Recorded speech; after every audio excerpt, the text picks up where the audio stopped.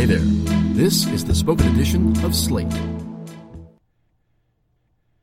Fighting a wildfire in Texas, building a network to connect 40 million people to the internet, cutting pollution with chainsaws. Hear Chubb customers tell their stories at chubb.com/podcast. And stay tuned after the show to hear how a burst pipe in a family's house led to an adventure.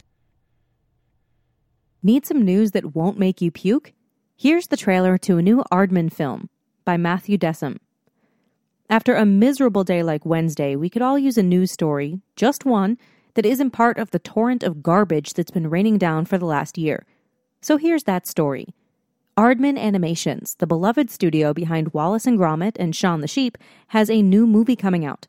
It's called Early Man, it's directed by Nick Park, and here's its trailer. The film stars Tom Hiddleston, Eddie Redmayne, Maisie Williams, and Richard Ayoade, none of whom have been caught up in the post-Weinstein deluge so far. And there's never been anything more innocently lovable than an Aardman film, starting with the studio's very first feature, Chicken Run, starring Mel Gibson. Well, that was a long time ago.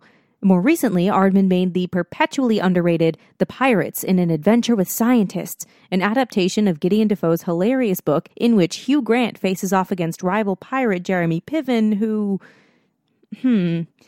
Still, no one in the cast of this movie has been revealed to be human slime so far, so it looks like we might be getting some funny, guilt-free entertainment when the film comes out in February.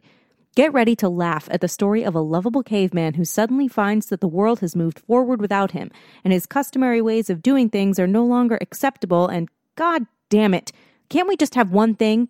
One. Is that too much?